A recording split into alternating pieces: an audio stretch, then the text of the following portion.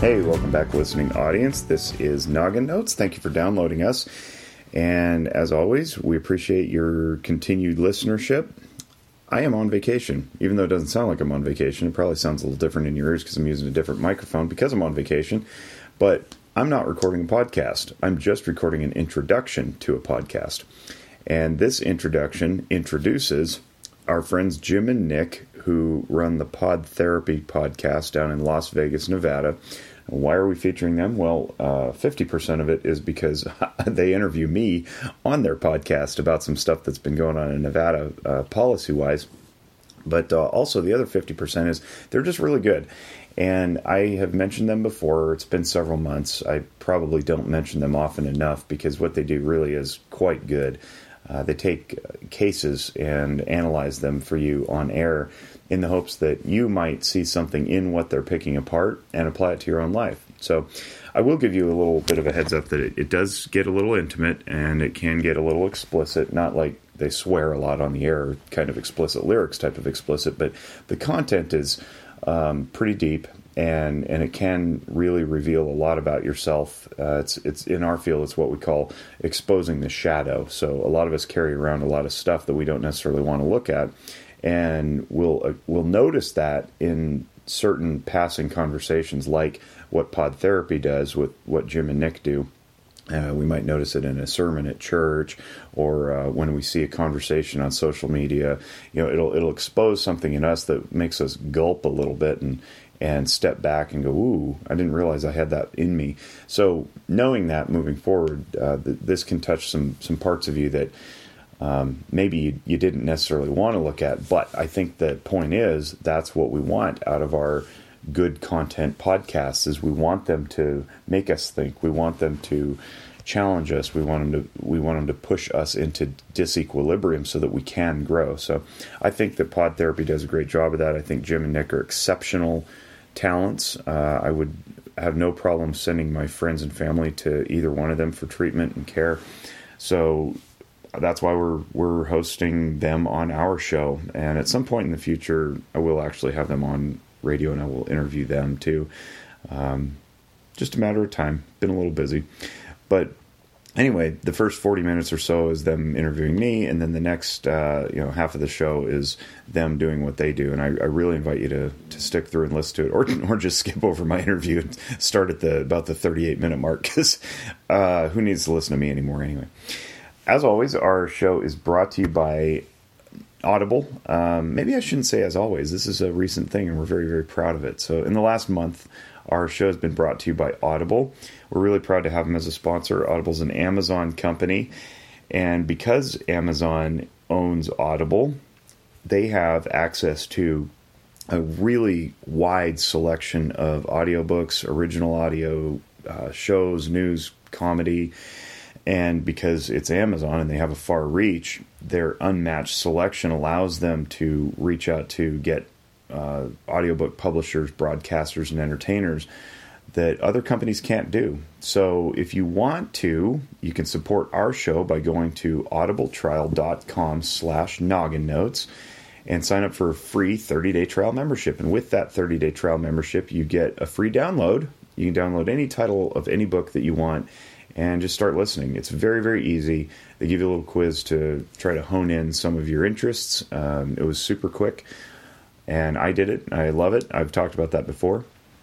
I'm currently listening to Mere Christianity by C.S. Lewis. I hadn't listened to that or read that book before, which stuns me, but it's really starting to open my brain to a lot, not just religion per se, but thinking patterns in general. So anyway, there's my personal endorsement of Mere Christianity. audibletrial.com/nogginnotes is the link. You can support us, get yourself a free audiobook, no commitment necessary. audibletrial.com/nogginnotes. That's it. We're going to launch this podcast on our show on behalf of somebody else on their show. This is Jim Jobin and Nick Tangeman with Pod Therapy out of Las Vegas on the Noggin Notes podcast. Thank you guys very much for listening. I will catch you when I'm back from vacation. Bye-bye. From fabulous Las Vegas, Nevada, this is Pod Therapy. Real people, real problems, and real therapists. You can submit your questions anonymously at podtherapy.net or email us at podtherapyguys@gmail.com. We have an update for our listeners. Jacob and I are now on day 65 with no sushi. How long will this madness last? We will discuss this and other topics on today's show. And now, broadcasting from the Churn, that guy is Dr. Jim Jobin. I'm Nick Tangeman. It's time for some pod therapy. Yeah, somebody the other day on our social media brought up something about sushi, and that was the one thing you immediately launched into. Is you're like, thank you for telling me about that. I rarely ever check our Twitter. Yeah. I just happen to be on it right there, and it's like within 30 seconds, I'm responding to that away. That's funny. Like, you know what? We haven't had our sushi yet. That's Thank you right. for bringing that up. That's the real crime that's occurred here. So, yeah, you're right. You're right. You know what? What we could do is we could circle it to next year since we're almost there, and we could double or nothing. And then if you win, like, I will hire, like, one of those, like, people who lays naked on a table, and we serve the sushi on them. Yeah, or you won't. We just keep doubling it, man.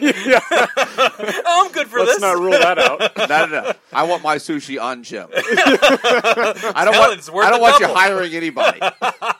You lay down and you just sit there. Here's and a cry. banana leaf. No, you get nothing. Thank you, by the way, for giving me the benefit of the doubt on the banana leaf. Oh, it's for your face. Oh. I was about to say. No, that's very generous. Thank you. Not this tiny little. Here's a clover. You'll be fine. So, we are officially in June. It is the first or second week of June when this taping is happening. And really interesting things are happening. With May being Mental Health Month, it was a huge opportunity for national conversation for the governments of both America and Nevada to talk about laws that we're going to pass. And there was a slurry of laws in our home state here in Nevada that ultimately went through that had to do with mental health. And there was one of them, which I had my eye on and I had my finger on the pulse of, throughout its process. And it was actually championed by former guest on our show, Jake Wiskerson, who is the president of the MFT CPC board and that dude who brought us beer, which was nice. Yeah, it was good beer. Microbrewer. Yeah. So it would be great if we could get him on the show again sometime. If only we could. Wait a minute. Wouldn't you know it? I have him on the phone. Ladies and gentlemen, appearing for the second time on Pod Therapy, we have got President of the Board of Examiners of Nevada for Marriage and Family Therapists and Clinical Professional Counselors, owner of Zephyr Wellness, a Reno-based mental health clinic, host of Noggin Notes, a mental health-themed podcast, blogger with Reno Dads, a collective of fathers talking about fatherhood.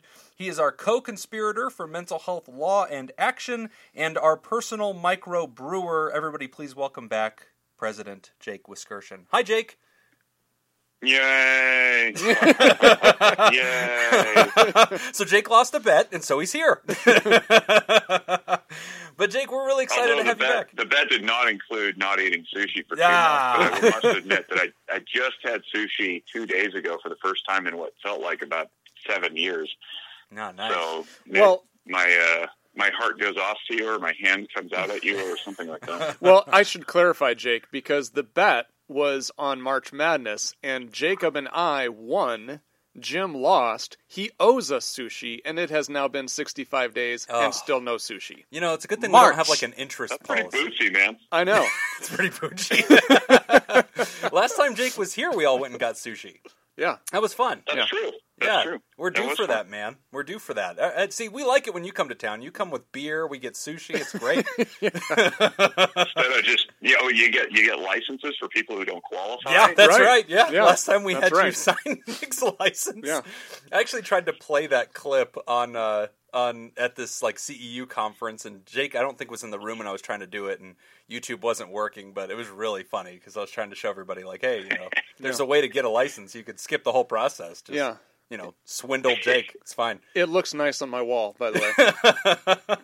I'm sure it does. Photocopy of a photocopy of a photocopy going sideways. Yeah, it counts. It's like outdated and has like the wrong members on it, but whatever. So, President Jake, you are the president of the Board of Examiners for Marriage and Family Therapists and Clinical Professional Counselors. So technically, you are one of the people who is responsible to oversee me and make sure that I don't do anything stupid in the community. And technically, you are one of the people who actually has authority to discipline me and take away my license and things like that. And so we are here to treat you with the utmost respect. Best behavior today. I can feel it coming through the phone. Yeah. So you and I live down here in the south end of Nevada in Las Vegas. You live up in Reno. And you and I, we conspire together on a lot of interesting mental health projects, things that matter to our state, things that matter to the country. We try to keep an eye out on law. And recently in Nevada, there was this law that kind of came through, and this was something that you were absolutely instrumental in advocating for. And in Nevada, we called it Senate Bill 37. And this is something that you had a huge hand in, and is something I want to dive into. It's the reason why we wanted to bring you on the show, because we want to talk about this thing that ultimately did pass.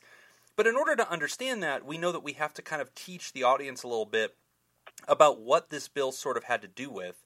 And so, like, the first question we kind of wanted to launch with is sort of talking about this concept in our professions of scopes of practice. Like, a lot of people think that there's something called a therapist, and then that's it. There's, like, a therapist, and, like, we just help people. But the behind the scenes of, like, what we're allowed to do, what we're not allowed to do, and what types of professions we're in actually is a little bit more complicated than, like, John Q. Public understands.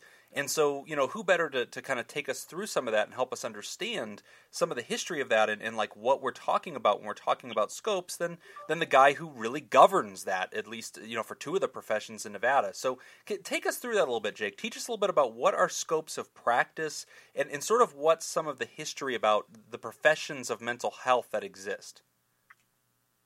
So, yeah, absolutely. So first of all, thanks for having me back. All cheekiness aside, I do appreciate what you guys do. I think that when people get an opportunity to get an informal exposure to what counseling is like through the format that you both offer, I think it just serves to elevate everyone, honestly. There's so many people out there who don't have access to what we would call formalized, traditional mental health, which is you go into an office and sit down with a clinician and talk to them, and they bill your insurance, they render a diagnosis. I think that often overshoots what's necessary for most people, but it also fails to meet people where they are.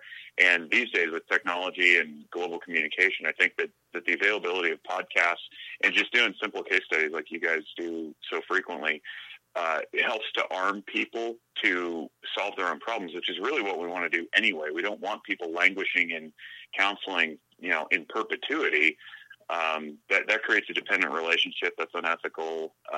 We just don't want that. We want people healed and healthy and walking alone, on their own, not alone, but in community on their own, so that they can, live life to the fullest without having to maintain weekly therapy sessions for years upon years. So I think that you guys are really doing a great service to the community, and I appreciate what you do, because ultimately when people get the information they need, however they get it, whether it's through formal psychotherapy or through podcasts, articles, books, self-help sessions, seminars, whatnot, TED Talks, if everybody heals, we all end up better. So thank you for having me back. Wow. I enjoy being here. Thanks, man. So, and I look forward to playing this recording back to you during a future disciplinary hearing. I will be off the board by then because I tendered my resignation.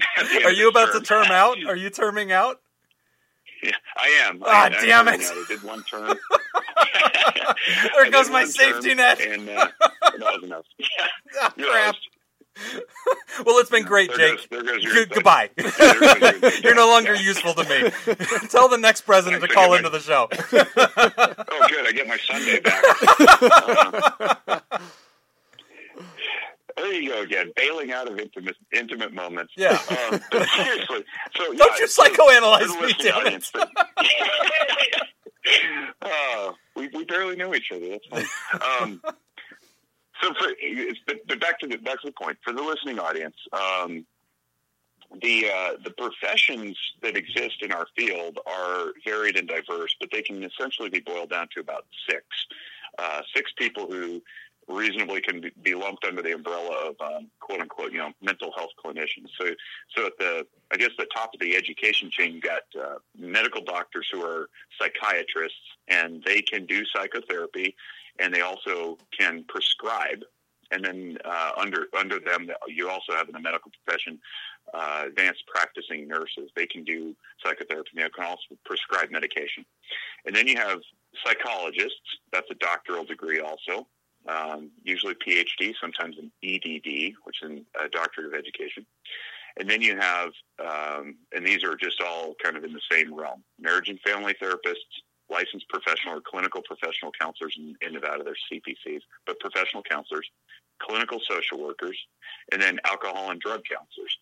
And I'm not going to get into the weeds about the particulars of the various iterations of those, but the idea is that they all have a track to go to school, get out, get an internship, get a license, and then even become supervisors of fledgling clinicians. So broadly, the story is such that in our field, and this is relevant. I'll stick to what Senate Bill 37 or SB 37 did. Historically, the professional counselor originated in the eastern part of the United States and moved west. The marriage and family therapist originated in California and then moved east.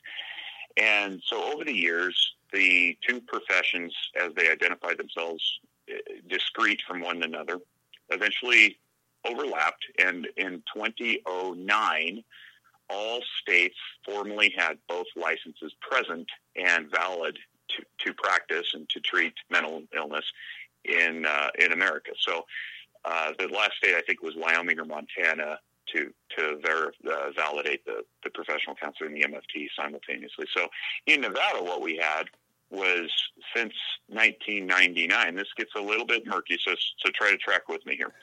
In 1999, we had the marriage and family therapists, the clinical professional the marriage and family therapists, the clinical social workers, and the psychologists. They all had their different boards, and they all had their different scopes. And we also had alcohol and drug counselors, but they didn't have a credential at that point. So the three that had licenses from the state, meaning the state comes in and they have this regulatory body that sets a minimum standard and then gives you a license, says you meet minimum standards to go out and treat people, and we can reasonably assure that you're not going to hurt the public by doing so. So in 1999, there was a big fight among the three, and so goes the story, as it's been told to me, that the psychologists wanted to have all the MFTs work for them. And again, if anybody takes umbrage with this, don't blame me. It's just how it's been handed down. But I've talked to enough people to ascertain that it was more or less true.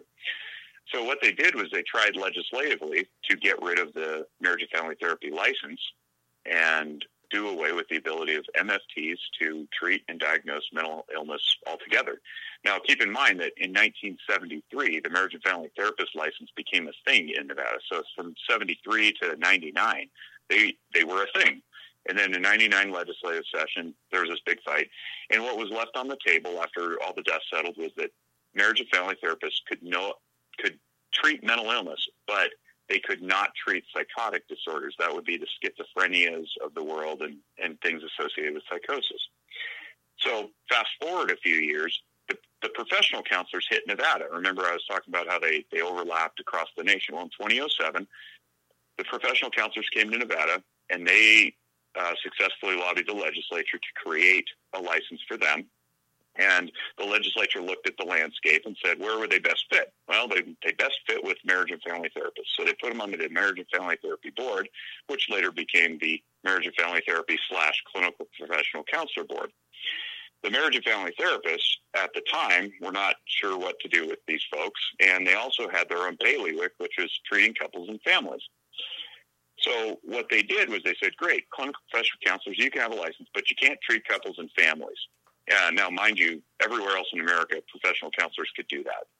So in Nevada, now you got two disciplines in 2007, marriage and family therapist, clinical professional counselor who cannot treat psychotic disorders, and now you have a new discipline that can't treat couples and families. So let me jump in at that point. Over the last several years. Yeah, go ahead. Let me kind of summarize that and make sure I'm understanding it, because this is something a lot of listeners don't understand, is they just think, oh, I'm depressed, right? Or I'm feeling anxious, or I'm having a problem. And so they listen to a show like Pod Therapy, and we say, hey, go get help, right? Like, don't hesitate. But then there's this problem that at least a lot of folks have in different states, and has always been a real problem in Nevada, where there's the wrong door. And so you finally work up the courage, and you finally show up in an office, and you finally make an appointment, and you sit down with this person, and you don't know what the little initials after their name mean. And you sit down, and you start to tell your story, and they have to go, hey, let me stop you right there. you're in the wrong place. You've gotten to the wrong person. Mm-hmm. You see, you're describing a schizophrenic thing, and I'm an MFT, or I'm a CPC. I'm not allowed to touch that. You need to go to an LCSW, or you need to go to a psychologist. And then people think, oh my goodness, I'm so sorry. I thought you were a therapist. And it's like, oh, no. I am. But I'm not allowed to touch these things. And it's like, oh, okay, why not? And it's always been hard to explain that it's like, no, it's not that I'm incompetent. I was fully trained in this, and it's part of my licensure examination to prove that I'm competent in this. Basically, another tribe voted me out. And so what you're kind of describing, I think, Jake, and I want to make sure I'm getting it right, is like, there's been this, at least in Nevada, but it's probably writ large, but especially in Nevada, there's been a tribalism where it's like, okay, the psychologists kind of kicked the MFTs off of their turf, and then like the MFTs kicked the CPCs off of their turf, and so we've kind of had this distrust between the disciplines, and it's created that wrong door atmosphere, right?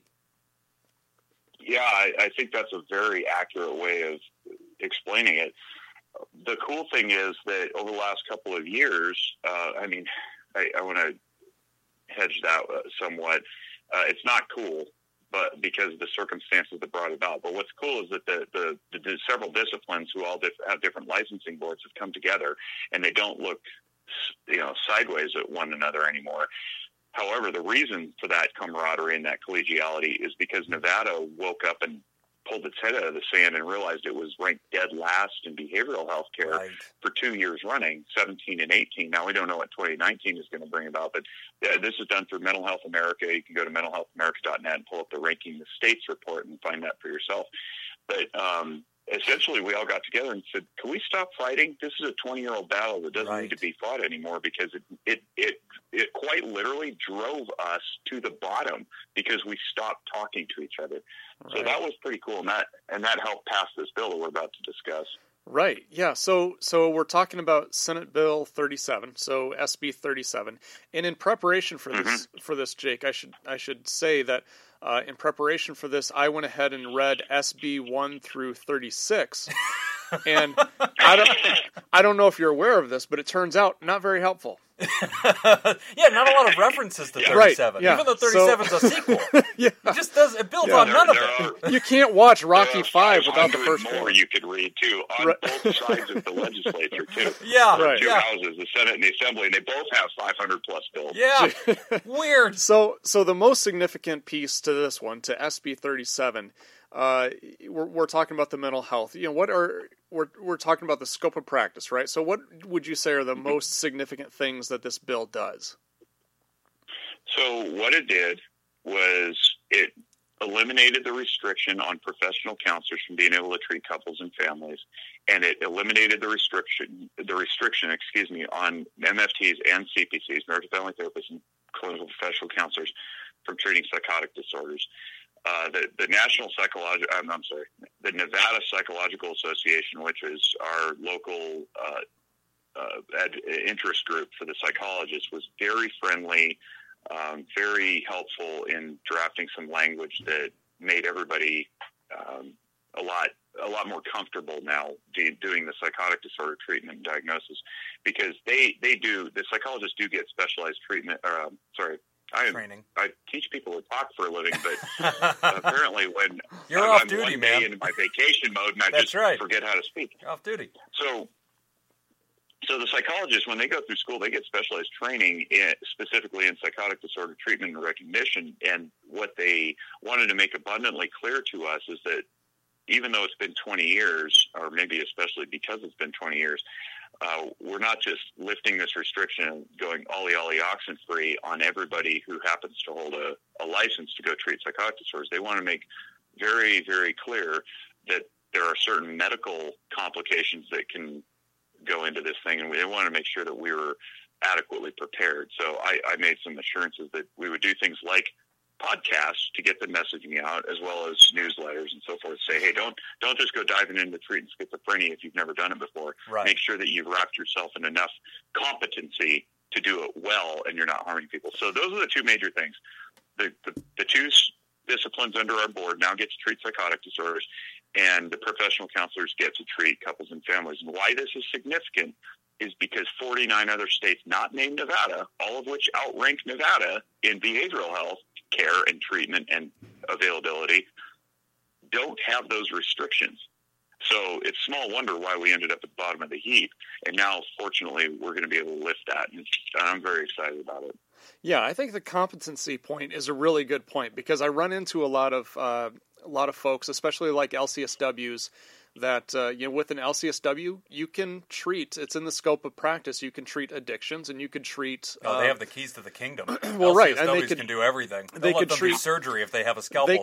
They could treat gambling disorder, But that's one of the things that we have to make sure that we educate everybody on, is that, well, just because you can't, you have to demonstrate competency in that first before you can do it. You can't just have the license and go do it.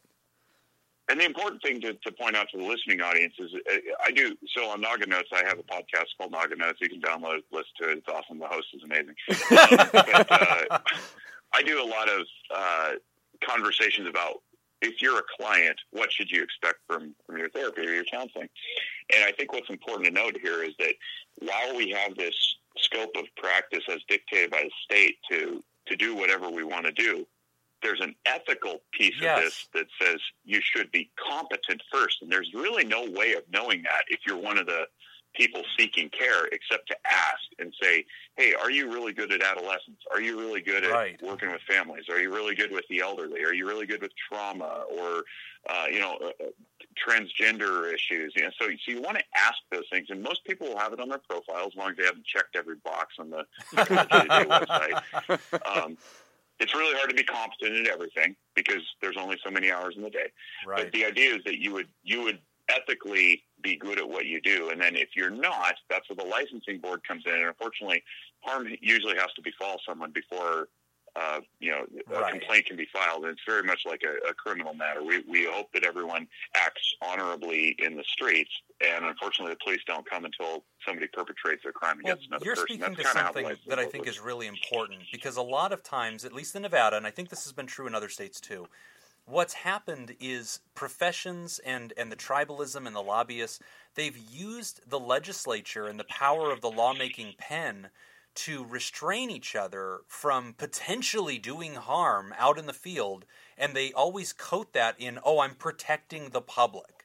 When in reality, we created these boards of colleagues who know what is clinical best practices, who are senior practicing clinicians, and it is by that standard that we get held accountable. If I go out and do something stupid and I cause harm, I'm going to get drug in front of the Board of Examiners of Nevada, and there's no lying to them. It's a group of professionals who are also MFTs and are also CPCs and are also consumers and members of the public, and I've got to give an account for why I did this. And if I ever did something that dumb, you would probably ask me, Jim, why can you explain to me, justify to me that you were competent to do what you said that you could do for this client? And then it's incumbent upon me to prove to the president of the board that, yeah, man, like I feel like here's evidence, here's CEUs I've taken, here's classes I've taken, here's supervision I've had, here's how I prove it. But like when we just pass laws that say, nope, you can't work with couples or families, that really sucked. And like for me personally, speaking to what this law changed in my career, my master's degree is in marriage and family therapy from a regionally accredited university.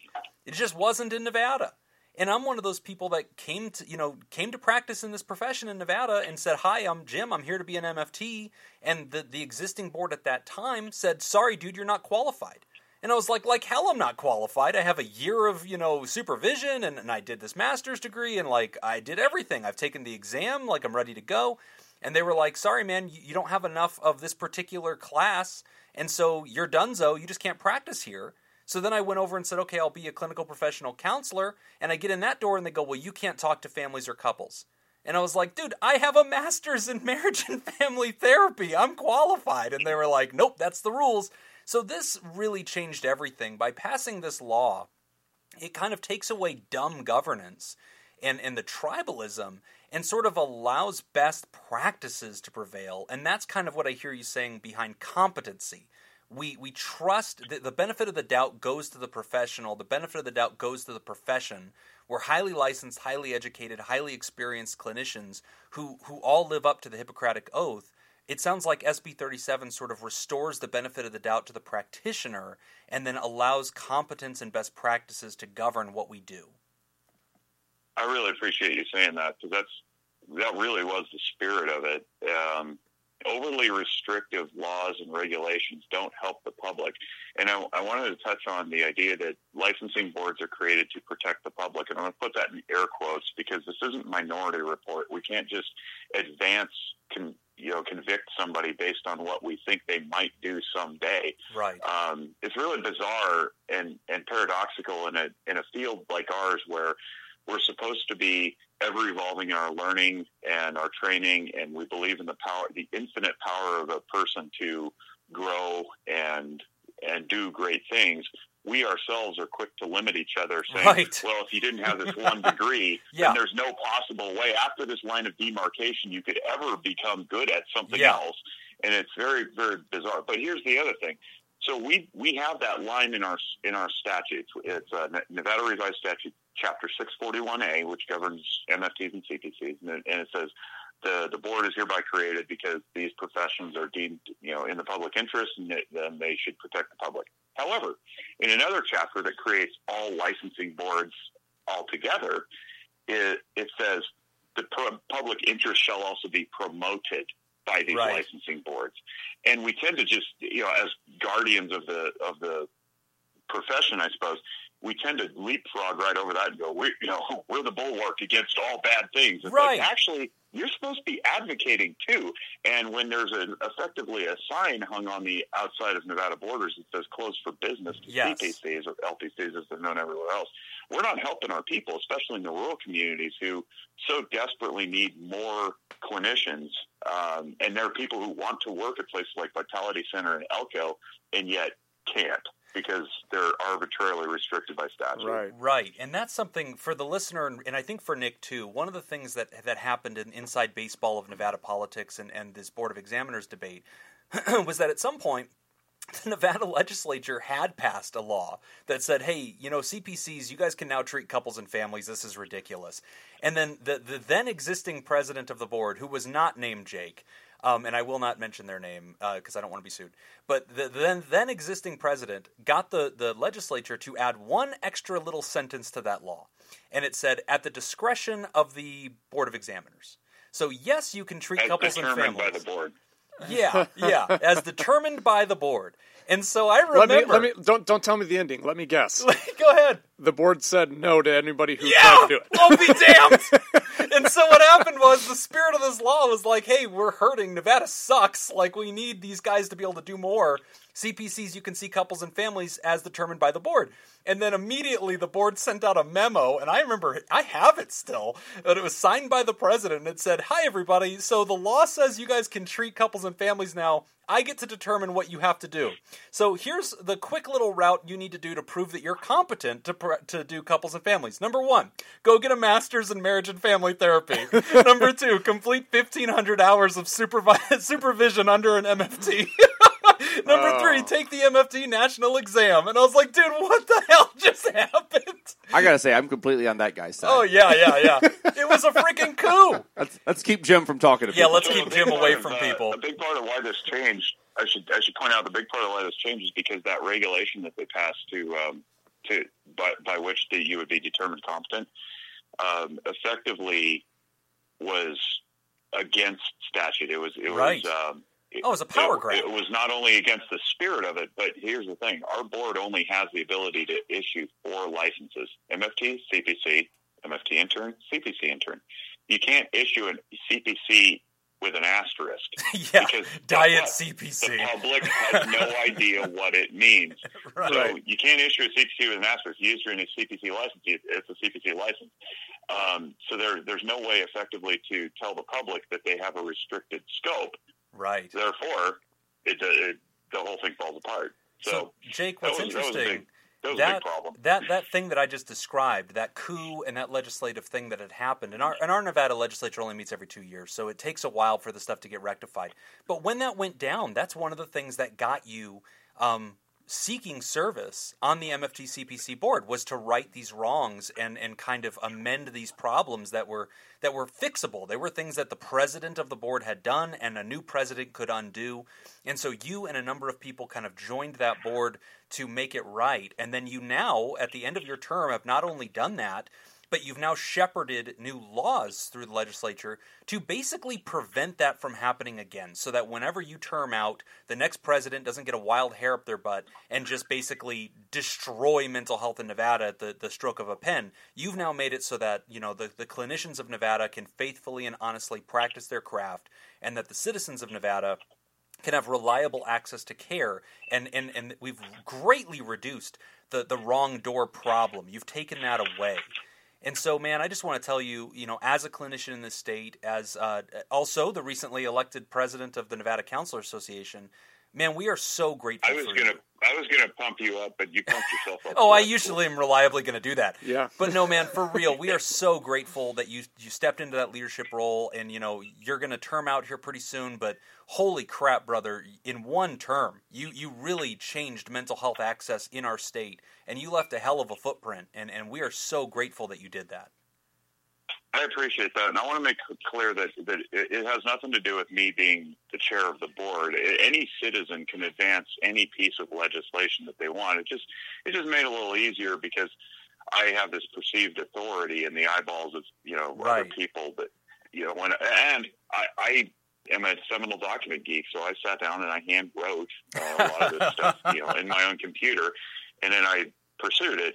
But anybody could do this. And by the way, the entire board has to, well, not the entire board, it's got to be 50% plus one, but the entire board did on 4 separate occasions when we advanced this bill in its framework initially, and then in its concept form, and then its bill draft form, and then finally in bill form, unanimously voted every single time for all the changes that we advanced. So this wasn't just Jake's board right. examiners or Jake's cool idea. I mean, 9 people all rang in unanimously 4 separate times over the course of about a 15-month period that said, yeah, we need to do this. So as much as I'd love to take the credit, and it makes me feel good, I can't. I did a lot of hard work. I will take credit for the very hard work that I did, but the idea, the concept, I don't vote 9 times. I vote right. once. And right. if the other 8 people thought it was a bad idea, they would have said so. So this was a no-brainer, honestly. Well, it But was a thanks for no-brainer the- that thanks was for a the long time coming, man, and it's going to change real experiences and real health care in the state of Nevada. And, you know, one of the reasons we wanted to have you on, Jake, was I think to teach the listeners, because we are advocates of mental health. We don't just answer their questions and give them ideas. We want to change access to care. And it's so powerful because here you are, John Q. Citizen, who found a volunteer role on a board and then, you know, wrote legislation and put it through, and now the course of history and access to care is going to be changed in the state of Nevada. And, you know, we are going to go from last place to hopefully climbing up the ladder a little bit in our access to mental health care, brother. And, you know, I just want to shine a light on your work and shine a light on you and also the board and also the rest of the members of the board, you as a representative of them. And just to say, if you're a listener of this show and you're frustrated with health care and you're frustrated with mental health care and you don't feel it's properly funded or you don't feel that there's good access to it, let Jake and the other board members' story be an example to you. You can take control of your state laws, and you can get involved, and you can make a difference that could change the lives of millions of people. Absolutely. Absolutely. Awesome, man. So last, before we let you go, I had kind of teased this idea that you are part of the Reno Dads, and you know, I want to make sure we have time to get to our other questions, but I wanted to ask you, you know, when this airs, it's going to be just a few days before Father's Day. Well, you got plans? What are you doing on Father's Day, man? I'm actually going to be in South Dakota with my wife's family. Oh, cool. I'm really excited about it. Yeah, we're going to be there, and we're going to be hanging out with her dad and her brothers, who are both dads. So there will be 4 of us, effectively, who are dads. And nice. I'm excited about it. But Reno Dads is really cool. If you go to renodads.com, you don't have to live in Reno, but it helps because a lot of what we cover is local. We write articles, and we have a podcast also, and we interview other dads, and we talk about a broad-ranging variety of topics that have to do with fatherhood and child rearing, parenting, and all sorts of stuff. My specific lane, I guess you could say, is the mental health lane. So I write a lot about emotional functioning and that kind of thing. But we cover a ton of topics, from safety and security to our own nervousness, to bringing new kids into the world, all sorts of stuff. It's not just what cool things can you do around town, but we truly try to be an advice pipeline for dads all over the place. Yeah, no, it's a really great website, Reno Dads. And then also, if listeners, if you want to find out more about Jake, if you want to hear more about his stuff, Jake has an excellent podcast. It's called Noggin Notes. That's Noggin Notes. And if you just open up the episode description on this one that you're listening to for Pod Therapy, we will have a link to all of Jake's stuff, including Reno Dads. And if you want to hear more about Noggin Notes, it's a great podcast. It's one of Nick and I's favorite podcasts. Yeah. If you love Pod Therapy but wish it was helpful, check out Noggin Notes. If you were like, man, Pod Therapy gets a lot of near misses, go to Noggin Notes, because the ball gets right over the rim, and every once in a while you get something useful. So check out Noggin Notes. This is with president of the board, former about to be president of the board, Jake Wiskerson, and you can also see him on Twitter. What's your Twitter handle, Jake? I stopped tweeting. I stopped tweeting back last October. I mean, it's that with Jake Wisk. You can just find that. But I stopped being on Twitter because I found it was just really unhealthy for my psyche. I was getting just exposed to too much negativity and firebombing of anonymous people to other people. It was just spreading too much hurt. And I didn't want that in my psyche. I found that I've been a lot healthier since I got off Twitter. Well, all right. Yeah, I message received. I will stop adding you. I guess it was me. I guess that was all me. Well, Jake, thank you so much for joining us, man. Thank you for passing SB 37. Thank you for your service to the state of Nevada, and thank you for being an advocate for mental health. Yeah, man. And thank you for stepping into that leader position. Yeah, boy, this is just not going. It's great radio, isn't it? They're used to really low standards on Pod Therapy. It's fine. But thank you specifically, Jim, for stepping in that leadership position with Nevada Counseling Association, because it fills a void, especially since the American Association for Marriage and Family Therapy dissolved all of its state chapters about a year and a half ago. Right. There is no more advocacy group for MFTs, so I'm hoping that we all end up joining the ACA, and then we can continue promoting good things. But thank you for stepping up. I think Thanks, things man. are coming. And Nick, well, that's what I hope it does. Yeah, and Nick, I was going to give you some kudos, but I don't have any. That's cool. Yeah, good luck on getting your sushi. Just think of some for next time. Rain check on that. Jake, thanks so much, man. Grateful to talk to you. I'll be talking to you soon, okay? Later, brother. Bye. Right, take care, guys. All right, so that was a lot of fun. Awesome stuff, getting Jake on the show. Always love having him around. I was glad he brought up the Nevada Counseling Association thing, because you just recently became the president of that. I did. And I was certain, if he hadn't brought that up, I was certain that was a group that you created so that you could become the president of it. I didn't know it was a real thing, so that's good to know. It is a real thing, damn it. Good to know. I feel a lot better now. Yeah, no, you've been validated. I'm thrilled. I think I'm going to be the president of one of these things. Yeah, you should. Just jump in. It's fine. It's really easy. Apparently anyone can do it. Yeah, you just unanimously vote for yourself. It's super easy. So, anyway. And when we come back, we discuss sexual connection and relationship counseling. You're listening to Pod Therapy. This week's Theraproducer sponsor is Smitty Scoop.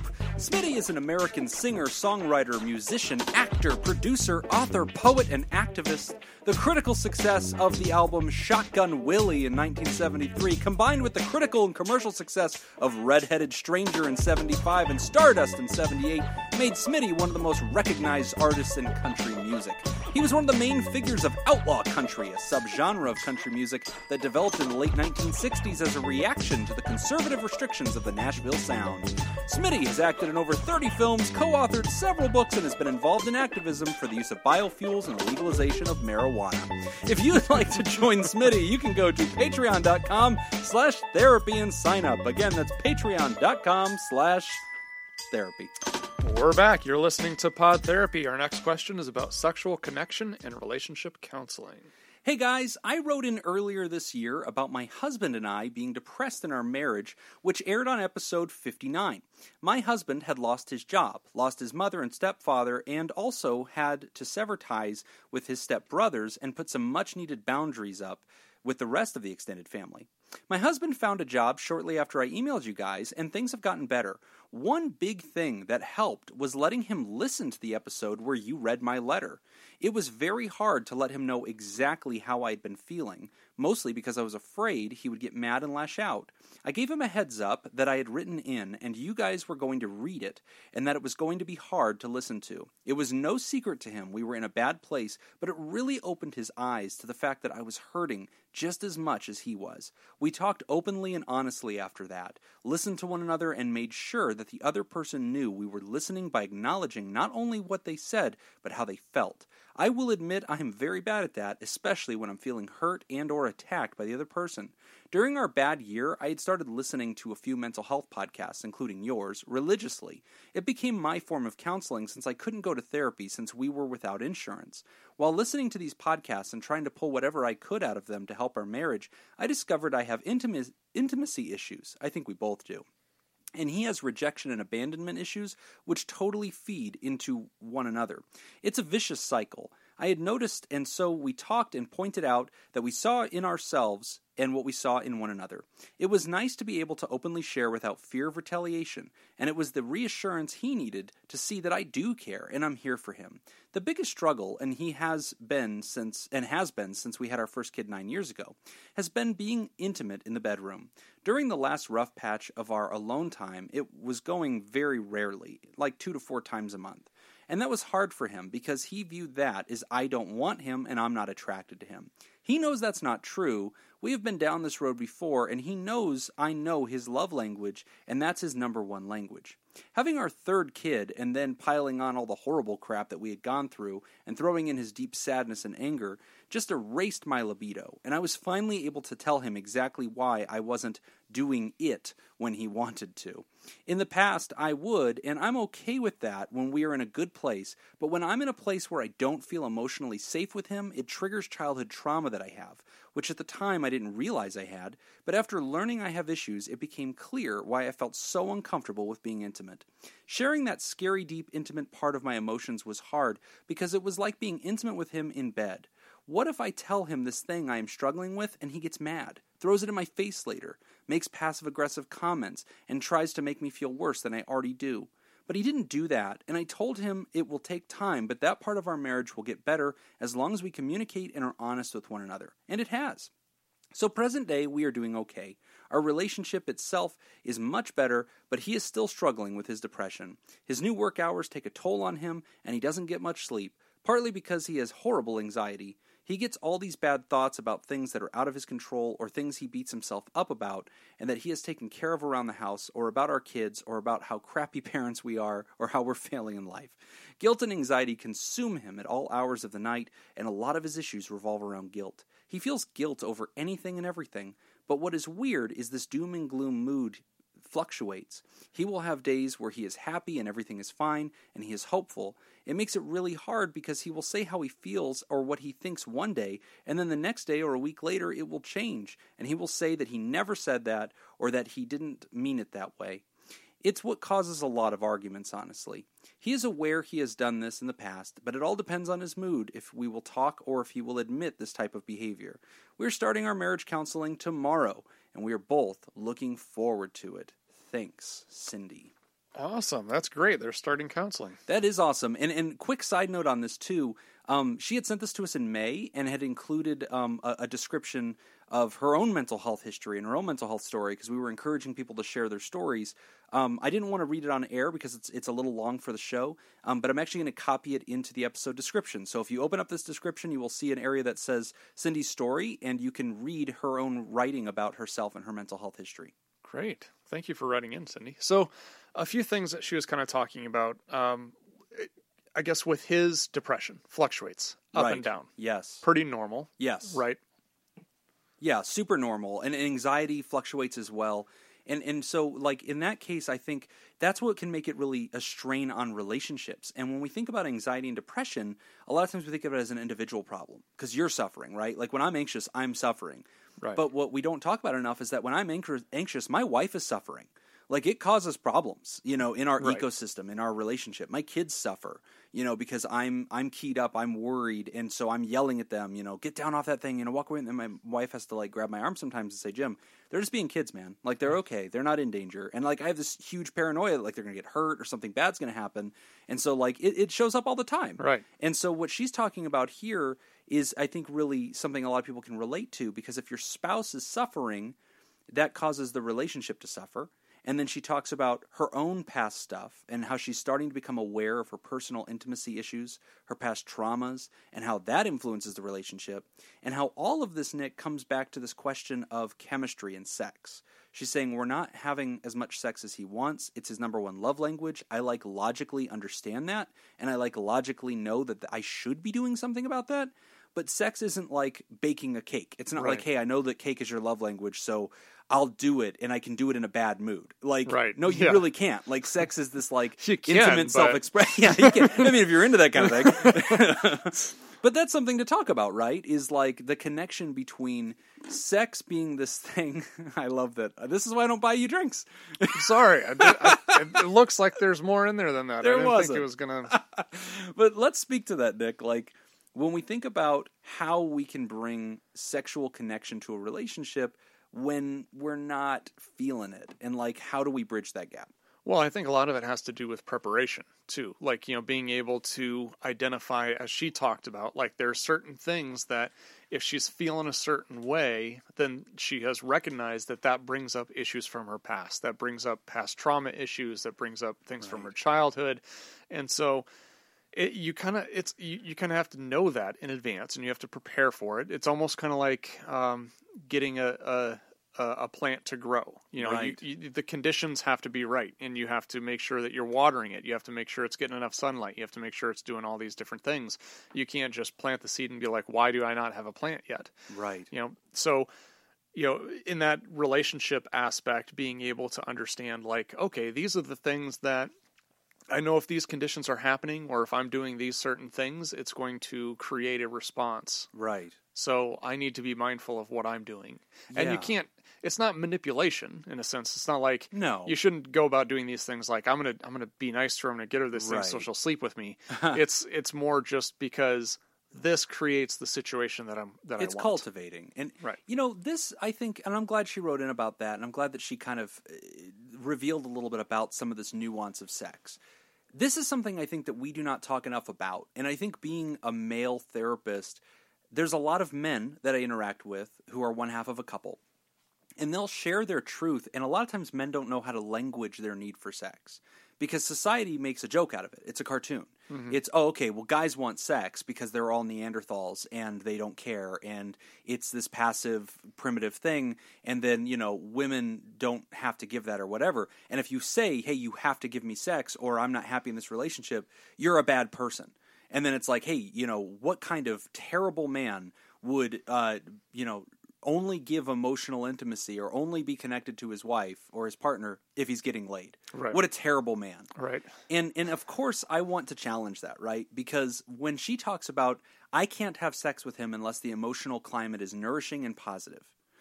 And a lot of us would nod to that. And I think a lot of female listeners would get that and go, yeah, I get it. Like, if things are toxic between you, you're not in the mood. And what a lot of people don't appreciate is the complexity that the other opposite is also true. That sometimes a male will pull back and isolate from a relationship and will not nourish the emotional intimacy of the relationship because that physical need is not happening. But we don't call it that. A lot of times we just think, no, sex is like this fun thing that, like, it's like getting pizza. It's a privilege, not a right. It's like this, you don't need it. It's not nourishing. And I feel that disrespects what we understand to be incarnate humanity and, like, biological imperatives. It is an instinctual drive in a lot of I'm not just going to generalize and say only men. A lot of women need that too. Right. But it's important because I think it's one of these things that American society is super uncomfortable talking about. And so we want to create this window dressing of, like, we're allowed to talk about sex if and only if we water that down with something else. And so when we meet a relationship that's struggling in sexuality, a lot of times it's important to understand, as you said, Nick, the entire ecosystem that's happening and, like, how do we set the stage to create sexuality, but then also challenge ourselves to see this as something that we have to be careful, right? It's a catch-22. It's a cart and a horse thing, and it's so a lot of times we say, if you this, then I sex you, and we have to somehow work on that because it's got to be all at once. And we can't have this exchange of goods kind of mentality. Right. A lot of men give up, and a lot of men get discouraged, and they don't know how to language that need because no matter what, they seem like a villain in a Hallmark movie. And so, like, they just kind of pull away, and a lot of times they get silent, and they get really depressed. And that's something I want to give to the writer, too, is a little bit of feedback that when you're describing him coming home and being depressed or sometimes being fearful and feeling guilty and being worrisome, sometimes if you know that physical contact is his number one love language, that's a medicine that you can also offer your mate. And it's this nonverbal, non-complicated thing that soothes.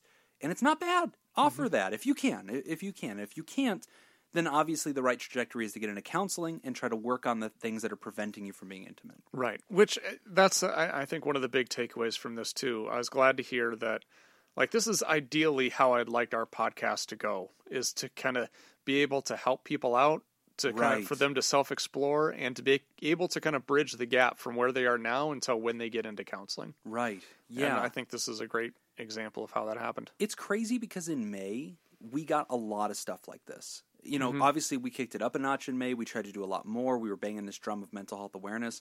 And a lot of letters like this came in where people basically said, and it's incredibly flattering when people say, hey, I couldn't talk to my spouse. So I funneled my thoughts through Pod Therapy and got you guys to talk about it at us. And, like, that was meaningful. Like, we're doing better.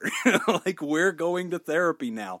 How many people have written to the show and told us, hey, I listened to you guys. I booked a time. Like, I'm going to go see a therapist. And we've got tons of stories like that. And guys, that is just, I mean, honestly, one of the most powerful things I think we could get as hosts is to realize this project is not just entertaining, it's making a real life impact in people's real stories and families. And, you know, Cindy, thank you so much for writing in about that. And again, if you want to read her larger story, that will be available in the episode description. You can check that out, and you can hear all about her background story. All right, well, we're going to take a break. When we come back, we're going to do our announcements and closing. So you're listening to Pod Therapy. This week's Their Producer sponsor is Jake Schneider. Jake was one of the 12 Olympians in ancient Greek religion and myth. He was god of the sea and other waters, of earthquakes, and of horses. In pre-Olympian Bronze Age Greece, he was venerated as chief deity of Pylos and Thebes. His Roman equivalent is Neptune. Jake was protector of seafarers and of many Hellenic cities and colonies. In Homer's Iliad, Jake supports the Greeks against the Trojans during the Trojan War.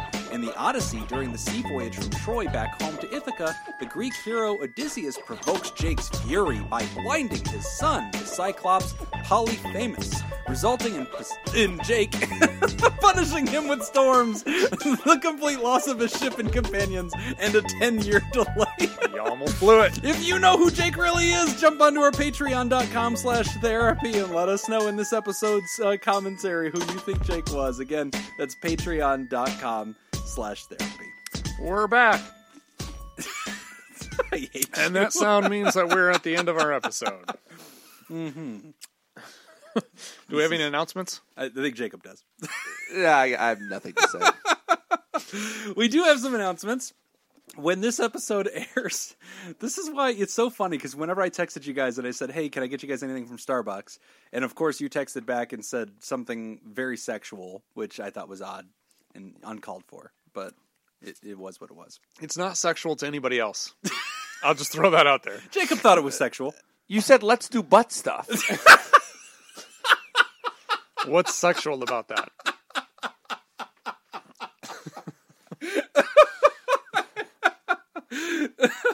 I just didn't see it coming. You just got me. You never do. Yeah. That's why you have to wear eye protection. Yeah. So you're in the splash zone. So anyway, but this is why I don't buy you things from Starbucks, because you can't help but drink it right into the microphone. So this is why I can't trust you. Yeah, well, it is what it is. We do have announcements. When this episode is airing, the upcoming Sunday will be Father's Day, and we started a tradition. I started a tradition last year on Father's Day to read excerpts from my book that I've been writing now for nigh a decade. The book is called Love, Dad. It's not published anywhere. I'm still working how old on are it. your kids?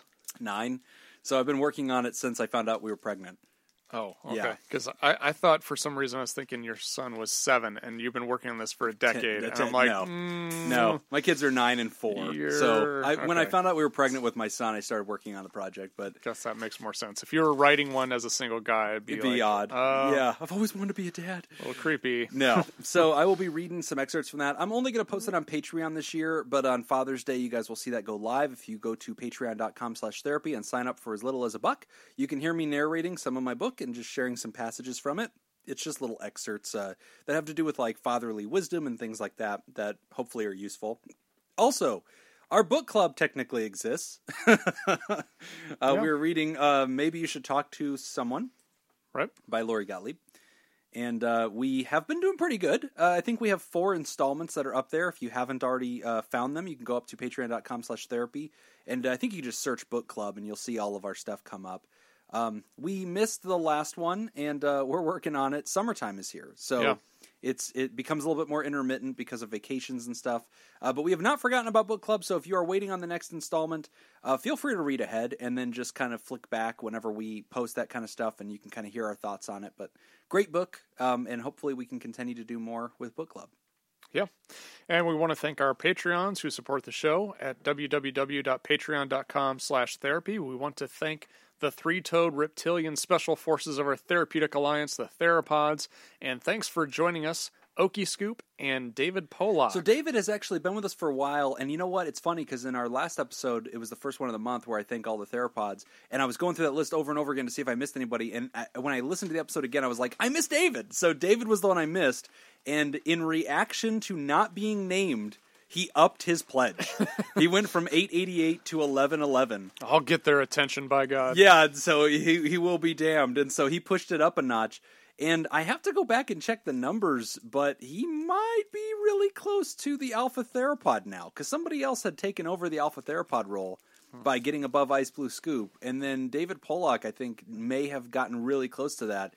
But, Nathan's Hot Dog Scoop demands that we no longer refer to it as the Alpha Pod, or the Alpha Theropod. He wants it referred to as Theropodzilla, which, well, I think he's right. Yeah. I think at the heart of it. What are we going to say? No? Yeah, he's the boss. Yeah. I don't have anything. Yeah. I'm not going to argue.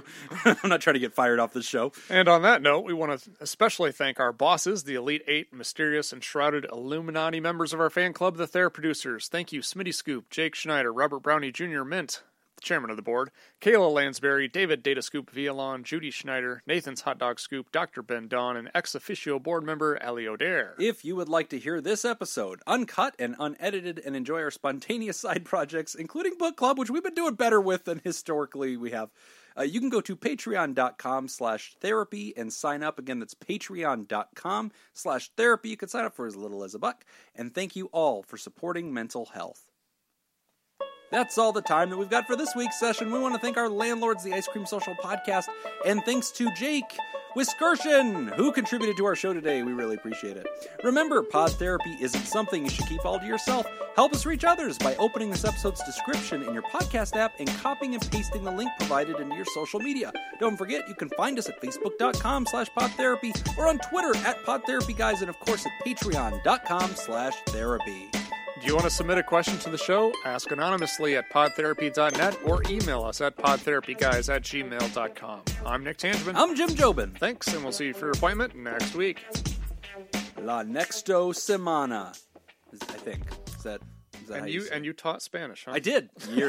For years. Jesus. This shows you how weak Christian education is.